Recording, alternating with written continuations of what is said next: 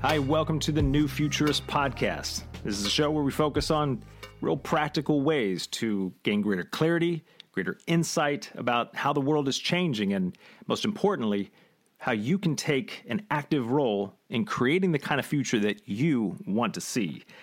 Now, this episode is a quick hit. It means it's short, it's sweet, it's to the point, a little food for thought.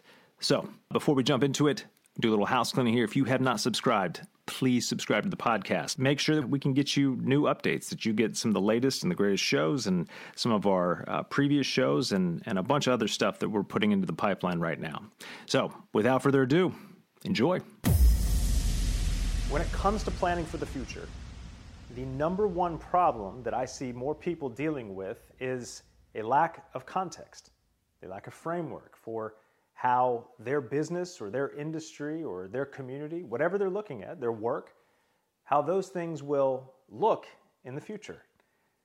And the reason why this is being left out is because things are changing so much that people feel less and less empowered to actually create the future. They feel less informed because they have so many things coming at them all at once that they're not really sure exactly how to make sense of it all. And this brings up the issue of determining what the best actions are today to ensure things like future relevance. Now, there are three reasons why we have to better understand context. And I want to first lay this out so that you know where I'm coming from when I say context. I'm going to give you the context of why I'm talking about context. Context is the environment. It's the landscape that brings a story to life. If we try to understand something from the past, we look at the context. If we make decisions about what we're doing today in the short term, we look at context. So the number one reason, the very first reason here out of these three that you need to be looking at and understanding future context is that relevance is only based on the context. What you do today is relevant because there's a need for it, because the context of the market, the context of society, all of these things come together to make what you do relevant. Now, the problem, if we stop there, is that if you just take what you do today and project that into the future, well, then you're lacking context. Because as you know, with things changing so much, disruption and opportunities, these are almost certainly not going to be coming through your own industry or through the sector that you work in. The reason they're disruptive is because nobody saw them coming. And the reason nobody saw them coming is because they lack context when thinking about the future. Now, the second reason that we need to think about context when planning for or trying to make decisions today about the future is that we live in a world that is increasingly interconnected. Being able to see that disruption and opportunities are not taking place in a vacuum and recognizing that one thing here may impact something over here that is completely unrelated, creating a new context or a new framework by which the world starts to change. One of the examples that I use over and over again is the example of Facebook and the Arab Spring. Things changing so quickly that a social network made for Ivy League college kids is, in less than 10 years, the number one tool used to overthrow a 30-plus year dictatorship. Context. We have to understand this in order to envision ourselves, our communities, the people we serve, and the future in general. And that brings us to the third reason why context is critical for looking at the future.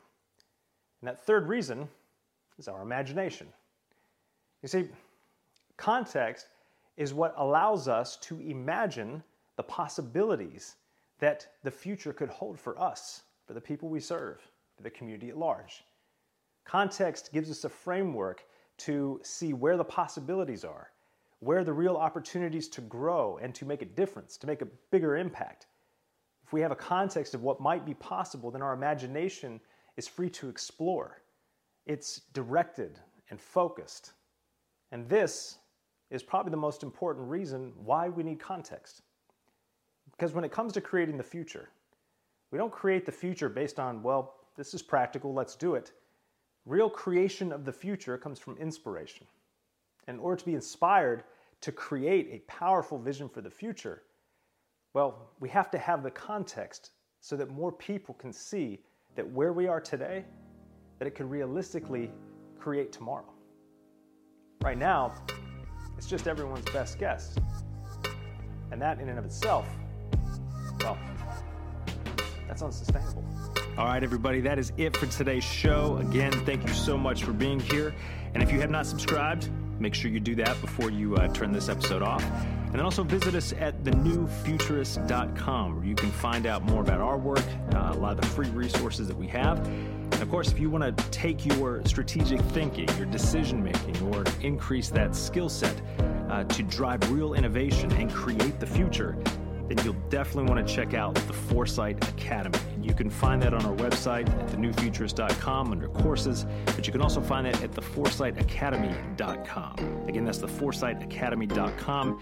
And this is something we're doing in partnership with the University of Tennessee, where folks that go through this program and they complete it are issued a certificate in strategic foresight from the Haslam College of Business at the University of Tennessee.